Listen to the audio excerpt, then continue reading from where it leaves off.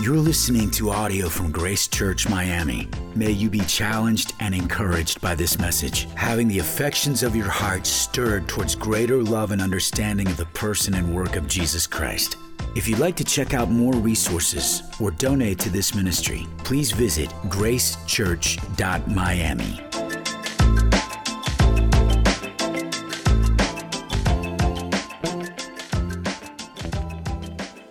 The population of the United States of America is estimated to be 332 million people. 332 million people. Now, I want you to imagine with me, within the next 7 years, 166 million of those people, about 50% of them, die. Within 7 years. 166 million people die, a half of the population of the country, the United States of America. Well, that's exactly what took place in 1346 to 1353 in Europe. Within 7 years, half of the population of Europe died. What was the cause of that death? It's called Black Death. A deadly epidemic that became a pandemic that traveled from Asia to Europe. It was caused by a strain of bacteria that was spread by fleas on the backs of rats. This was not the first time an epidemic had come to society. From the earliest record of a village in China, about 5,000 years ago, to the West African Ebola epidemic that took place between 2014 and 2016, the world has seen the spread of various sicknesses and diseases that have greatly infected society. An epidemic is defined as a widespread occurrence of an infectious disease in a community at a particular time.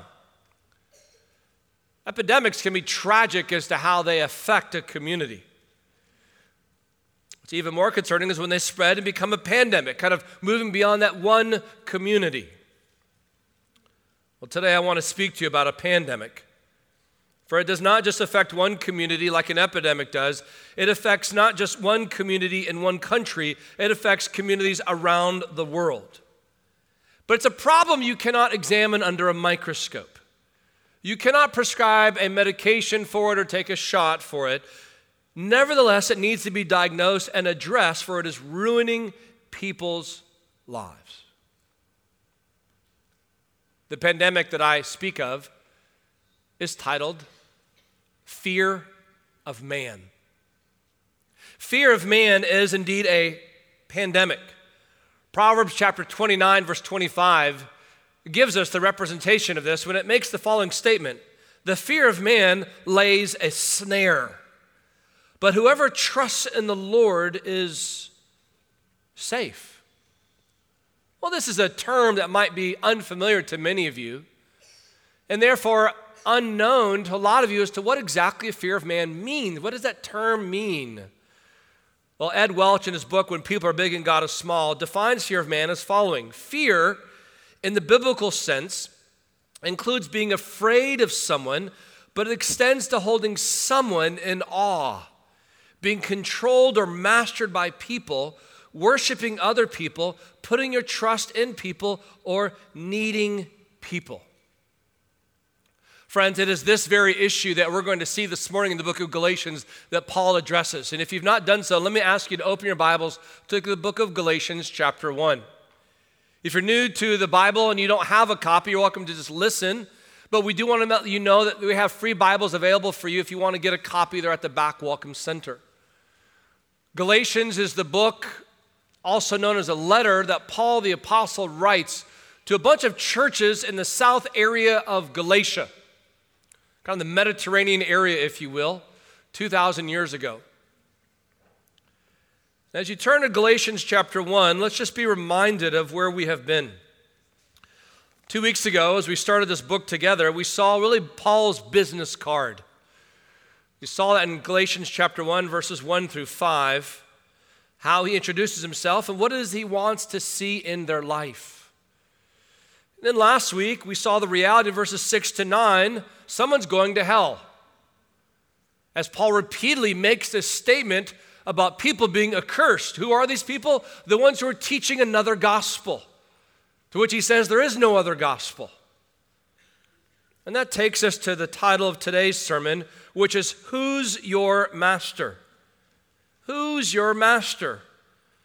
We're going to learn how Paul introduces this topic for us, what it has to do with his ministry, and what it has to do with our lives in Miami. Now let's read the first 10 verses to just get the context, because we're going to be in verse 10, but let's get a running start, if you will. Galatians chapter 1, verse 1. Paul, an apostle, not from men nor through man, but through Jesus Christ and God the Father who raised him from the dead, and all the brothers who are with me. To the churches of Galatia, grace to you and peace from God our Father and the Lord Jesus Christ, who gave himself for our sins to deliver us from the present evil age, according to the will of our God and Father, to whom be the glory forever and ever. Amen.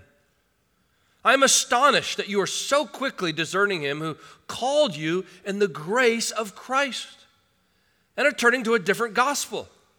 Not that there is another one, but there are some who trouble you and want to distort the gospel of Christ. But even if we or an angel from heaven should preach to you a gospel contrary to the one we preach to you, let him be accursed. As we have said before, so now I say again, if anyone is preaching to you a gospel contrary to the one you received, let him be accursed. Verse 10, our text for today. For am I now seeking the approval of man or of God? Or am I trying to please man? If I were still trying to please man, I would not be a servant of Christ. We'll stop there. Our time in the text this morning is simply one verse to teach one very important lesson. We need to recognize this because Paul really kind of puts us at the crossroads as he makes an assessment of his ministry. In order to do that, we have to then, therefore, make an assessment of our lives. And look at what he teaches here. There are really two ways you can live your life. Number one, you can live for the approval of others. And number two, you can live for the approval of God. You cannot do both, friends. And Paul wants to make that very clear this morning. Now let's consider the first option that Paul introduces. You can live for the approval of others. Now again, just to give you the context here, Paul is addressing the Galatians, young Christians in new churches in the southern part of Galatia, and he is addressing for them the reality that even as new Christians, they're being tempted to kind of go away from the gospel by really adding works to the gospel. Specifically in the context of Galatians, he has Jewish teachers who are coming behind him saying, hey, it's okay that you put your faith in Jesus, but it's not enough. If you want to be with God, you want to be approved by God, you also need to be circumcised. And if you've not been circumcised, God won't accept you unless you've been circumcised. You're like, well, that sounds like a rather radical lesson. But that's exactly what he was dealing with. And the accusation against Paul behind his back after he had left town was, listen, Paul didn't tell you the truth. He was trying to lessen the demands to make you like him. He didn't want to tell you the reality of what you had to deal with. And so what we see here is the significance of this. Look at how many times in one verse Paul talks about pleasing others. Look at what he says in verse 10.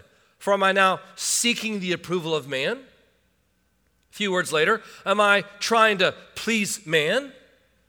Again, if I were still trying to please man, 3 different times in this text, one verse, he keeps repeatedly addressing this issue of pleasing man, of pleasing man, of pleasing man. He's like, if I'm really trying to do that, Paul is very aware of the accusation. He doesn't need an education or an orientation on the problem. He is aware of it personally and theologically. Let's just stop for a second and consider theologically, biblically, if you will, how the gospel can be modified to please man. There's really two ways in which you can distort the gospel. The first way we spoke about last week, which is you can add to the gospel.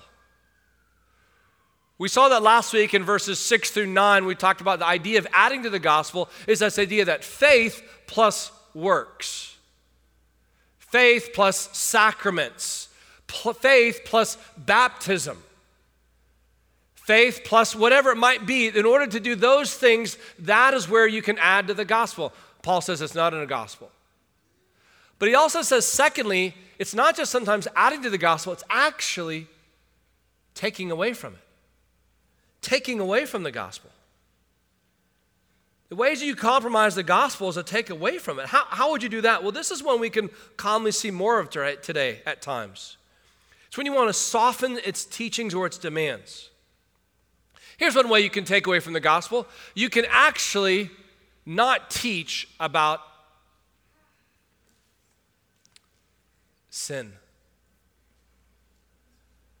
That three-letter cuss word that we do not want to talk about, lest we sound like we're going to be judgmental and unloving.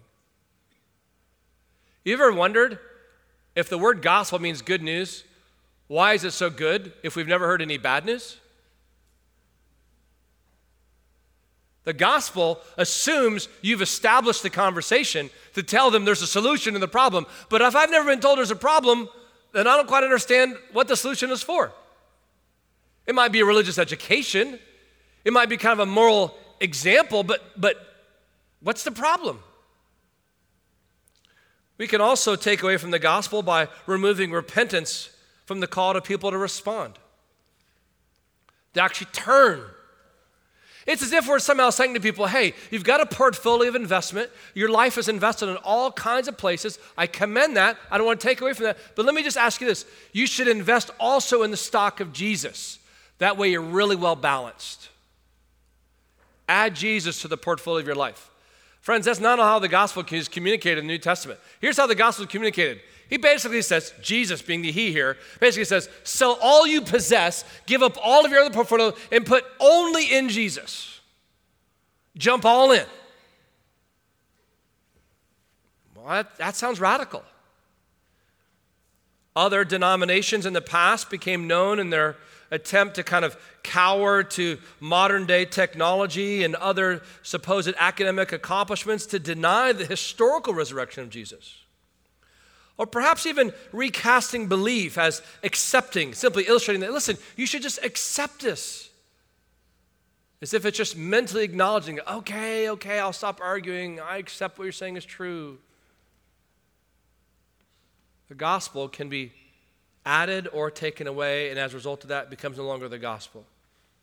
Now, in just a moment of ministerial transparency, if I may, the problem for pleasing others is not just found with the person like yourself in the pew. The problem can be found with the preacher like myself in the pulpit. Pastors are sinners too. They need the gospel as much as you. A common way that pastors often find their identities is in what I like to refer to as the 3 B's. Butts, buildings, and budgets.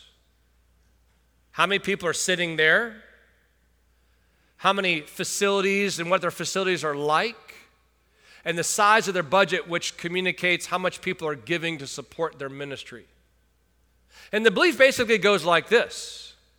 The more people I have, the more facilities I have, the more of a budget I have, the more God is approving of me. He is happy with me, validating my identity. And so as a result of that, a pastor is tempted to try to please as many people as possible, lowering as many barriers to the gospel as possible, to get as many people to come as possible, so we can say, look what we're doing for God. When the truth is, it's really not for God, it's for man. Kingdoms of self. The problem is, this goes against some examples we see in the Bible. The prophets of old, they didn't seem to be too popular. Jesus' ministry, he's like, I don't even have a place to lay my head. In fact, just consider with me, turning your Bibles, keeping your finger in Galatians, go to the right to the book of Philippians. Look at Philippians chapter 1. You go Galatians, you go Ephesians, you go Philippians. Philippians chapter 1. Paul's in prison as he writes this letter to the Philippian church. He says in verse 15 of chapter 1, "Some indeed preach Christ from envy and rivalry, others from goodwill. The latter do it out of love, knowing that I'm put here for the defense of the gospel. The former proclaim Christ out of selfish ambition, not sincerely, but thinking to afflict me in my imprisonment. What then? Only that in every way, whether in pretense or in truth, Christ is proclaimed, and in that I rejoice." What's going on? Paul has basically got a bunch of critics who are preaching the gospel but are not in jail, so that they can then tell the crowd of followers, hey, God loves us more because we're not in jail and Paul is. Who do you think God's more pleased with? Paul's like, I don't even care as long as Christ is being preached. The reality, friends, is that this issue about living for the approval of others is common for every person. Whether they sit in the pew or they preach from the pulpit. It's interesting to me to consider, you know who I would say would be the first guilty of the first fear of man? Adam. When he would rather listen to his wife, Eve, who gave him of the fruit of the tree, than God, who spoke to him and told him what not to do. More concerned about another person than the God who created all people. Go back to Galatians chapter 1, verse 10.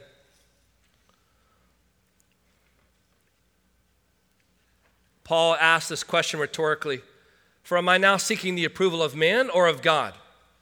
Am I trying to please man?" Well, it's a rhetorical question, and the answer is obvious. Go back to verse 8. Look at what he says in verse 8. "Even if we or an angel from heaven should preach to you a gospel contrary to the one we preach you, let him be accursed." Again, verse 9. "As we said before, so now I say again, if anyone is preaching you a gospel contrary to the one you received, let him be accursed." Okay, let me just tell you something. If you're looking at how to make friends, don't curse them. I'm just saying, just a little life tip here.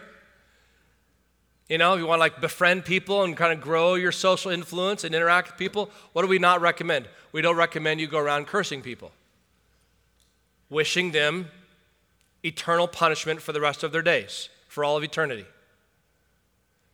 Why is Paul doing that then? Because Paul is not trying to be mean, judgmental, self-righteous. Paul is saying this much is on the line if you get the gospel wrong, especially for those who are teaching the gospel wrong. He's like, you think I'm worried about pleasing people? If I was worried about pleasing people, I wouldn't be doing what I'm doing. I wouldn't be saying what I'm saying. I wouldn't be writing what I'm writing. That's not my motivation. Which really takes us to the second option how you can live your life. You can live for the approval of others, or you can live for the approval of God. Look at what he says there back in verse 10. He's really kind of giving this contrast. Am I seeking the approval of man or of God? Later on in the verse, if I were still trying to please man, I would not be a servant of Christ. Paul's life has done 180 degrees. Paul is indeed not who he used to be. In fact, look ahead a few verses. Look at verse 13 of Galatians chapter 1. Look at what he says there in verse 13. "For you have heard of my former life in Judaism, how I persecuted the church of God violently and tried to destroy it." He was popular. Verse 14. "And I was advancing in Judaism beyond many of my own age among my people. So extremely zealous was I for the traditions of my fathers." And yet we see from his wording in verse 10, that apparently was tied to being motivated to pleasing men. Verse 10, "If I were still trying to please man." So even seemingly his best times, his seemingly most productive times, his zealous times, he later talks about in Philippians chapter 3, all these things that he had gained, he says, I count them as now loss. Paul switched teams. He went from being a persecutor of the church to an ambassador for the church. Galatians chapter 5, verse 11 talks about how he's persecuted.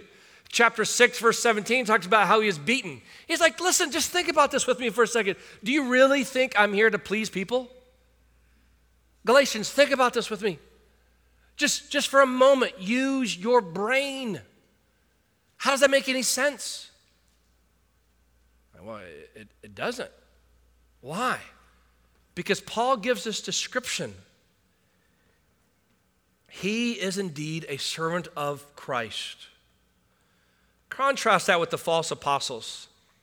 They seek to please men. They glory in the flesh. They love their own glory. In fact, they use their prosperity as a sign of God's validation of them. They run from a hatred of men and persecution. They want peace at all costs. They love their likes, their shares, their hat tips. Their followers and friends validate their direction. They are a gift, they say, to many others. They please men and they offend God. And they'll spend an eternity in hell paying the price for that. Now, I should just tell you, for those of you who are here today who are not Christians, truth in advertising is one of the things that you should really want in society. Well, you should definitely make sure you get that in a good Bible preaching church. So truth in advertising, let me explain it to you like this. Do not become a Christian if you want to please people. I just want to be clear in that respect. Do not become a Christian if you want to please people. You're wondering, should I give my life to God? Should I surrender my life to God? Should I recognize that He has a son who's the Savior?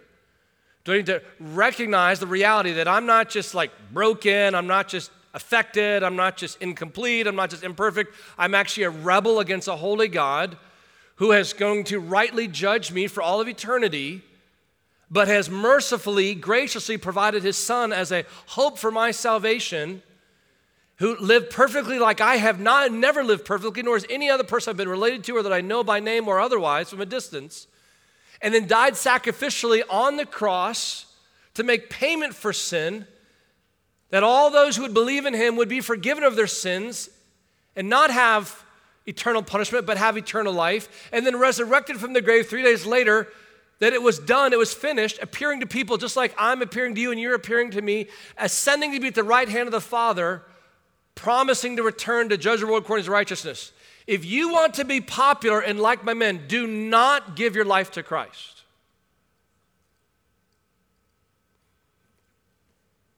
But, just so you know, truth in advertising, you will live your life to please people who can do nothing for you with the greatest problem you have in your life, which is not what do other people think of me, but what does God who created me thinks of me, and the only one to whom I'm accountable to. No one else can be a substitute Savior. No one else can provide lasting assurance, identity, security that God can through Christ. What he says in verse 10 talks about being a servant of Christ. It's a translation, kind of an unfortunate English translation. It comes from this term, doulos Christou. Doulos means slave. It's a different word than servant, but a lot of American translations, English translations, use the term servant because of the sensibilities of the American historic audience to the term slave because of our country's effect of it nationally, historically. The term he's using here as a slave of Christ, somebody who is understandably under the lordship of the Savior. We are under His authority. We serve Him, not others. Paul's like, listen, I got one life, and I've got one Savior. I intend all my life to be for Him. Now, no doubt, I'm speaking to a lot of Christians here who, in spirit of humility, can probably already identify, perhaps the conviction of the Holy Spirit, the clear teaching of the text. You're like, I feel this one. I know what it's like, and I'm right now even mindful that I make a lot of decisions in my life based on what other people think of me. I put on clothes so other people think of me. I drive a certain car because of people think of me. I pursued a certain education, a certain place of my education. I chose a particular career because of what other people think of me. I have lived so much of my life because of what other people would think of me, I don't even know how to get out of it. Well, I just want to say, if you're a Christian and this is still a temptation for you, you're not alone. Just think with me about the Apostle Peter, who from one minute, when Jesus is arrested in the garden, and Peter pulls out his sword and basically by his action says, over my dead body, you're going to take Jesus. Cuts off a man's ear.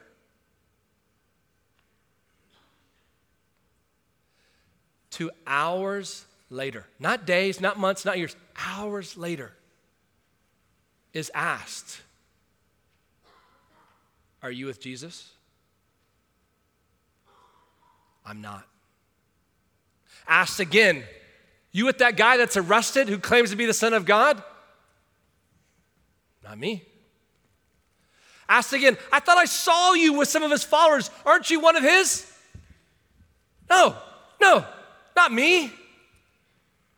Within hours of seemingly giving his life for Christ, he is denying Christ because he's captured by the fear of man. Can you understand why, in solidarity with other Christians, this can still be a struggle for Christians today? That's why we're so thankful for what Peter says, and later on in his writings in 1 Peter chapter 3, verse 14. He says, even if you should suffer for righteousness' sake, you will be blessed. Have no fear of them, nor be troubled.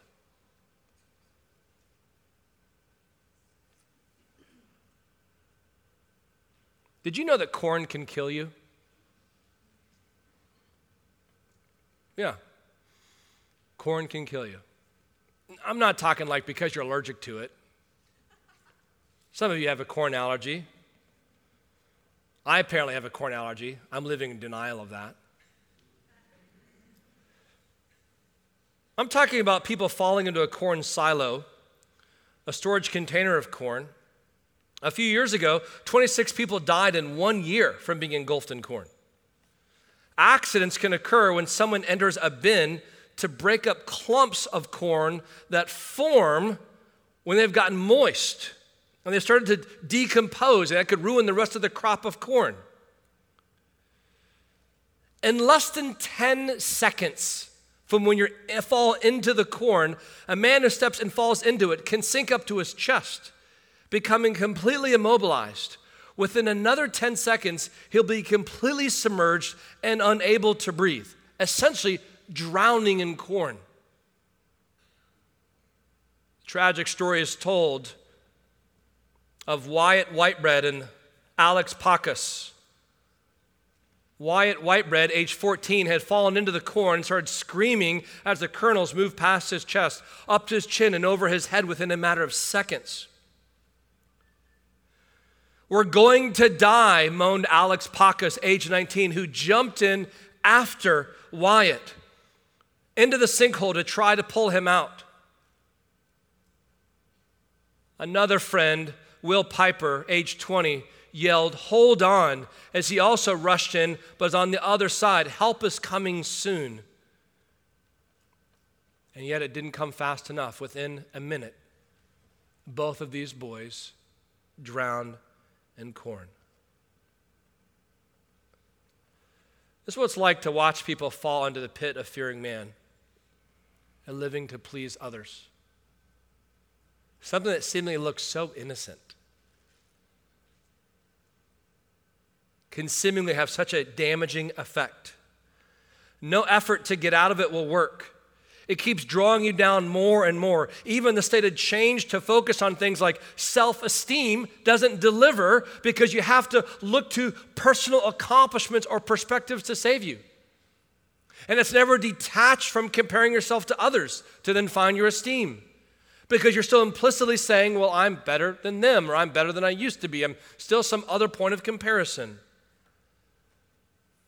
Consider with me, by way of your own personal reflection, for us to consider today, how this is not just perhaps a Pauline conversation with the church 2,000 years ago, but a present temptation for you and I today in Miami. What are some possible symptoms of struggling with the fear of man? Perhaps discouragement, a lack of peace, ungratefulness, anxiety, envy, impulsive behavior, insincere behavior, fickle, insecure, people-pleasing. How about checking your social media many times, perhaps even while I'm preaching to you right now, to see who's commented on previous posts you've already made? Likes, retweets, getting notifications on all those things, just overall discontentment. Here's something important to remind all of us who struggle with the fear of man, wondering what other people think of us. It's not that profound, but I think it's important. As a little bit of a buoy to throw to you in the sea of drowning in the fear of man. Something to remember. People are not thinking about you nearly as much as you think they're thinking about you. Do you know why? Because they're too busy thinking about themselves and what other people are thinking about them, which is sometimes you. So this madness of insanity that we're all so busy wondering what other people think about us, when the truth is no one thinks about us as much as we think about ourselves. Which is why Paul says, have this perspective, Philippians 2, we think of others more important than ourselves. How are some areas that we can address this within our own heart? Possible areas. First of all, consider an incorrect view of the sovereignty of God. We don't just pray it, we actually have to believe it. God is working in your life. He gave you the body, the time, the job, the place, the house, the apartment, the boyfriend, the girlfriend, the non-boyfriend, the non-girlfriend, every event you're going through. What is God doing in your life? Stop envying and thinking about others. What about an incorrect view of yourself? What about a fear of others? A lack of understanding of Scripture as you're kind of caught flat-footed and realize how little you know the Bible. A lack of love for others because you're wanting others to love you. Your own idea of self-image. Being made in the image of God, being declared a child of God is apparently not enough for you. You want more. You want more. God, you saved me, but I want more. That's what we say when we want to please others. Pride, others' opinions, control, or just flat out envy. I'm jealous that you are somewhere, you have something, you have been somewhere, you know someone, you have experienced something that I have not, and it's not fair. And I envy that, and I want to please others to like me, to say, look how great Eric is. Friends, if you struggle with the fear of man, I just want to tell you, from what we see in the teaching of Scripture, you need to stop looking around you and start looking up. And if you do want to look around you, then remember Matthew 28, verse 20, when your Savior said, behold, I am with you always to the end of the age. There are two ways you can live your life. You can live for the approval of others, or you can live for the approval of God. One recommended resource I'll recommend to you is the book, When People Are Big and God is Small, a small book about a big problem that we need to address. And I have loved reading this and encouraging other people to read this as well. I'll end with this reminder from Matthew 6, verse 24. What does Jesus say? In Matthew 6, verse 24, he says, you cannot serve two masters. Paul says, for me, my master is Christ. I'm a slave of Christ. I want to be a servant of his. Christians, today is your opportunity to renew your vows to doing so. For those of you who are not a Christian, to give up trying to do so in the madness of pleasing others and instead give your life to Christ.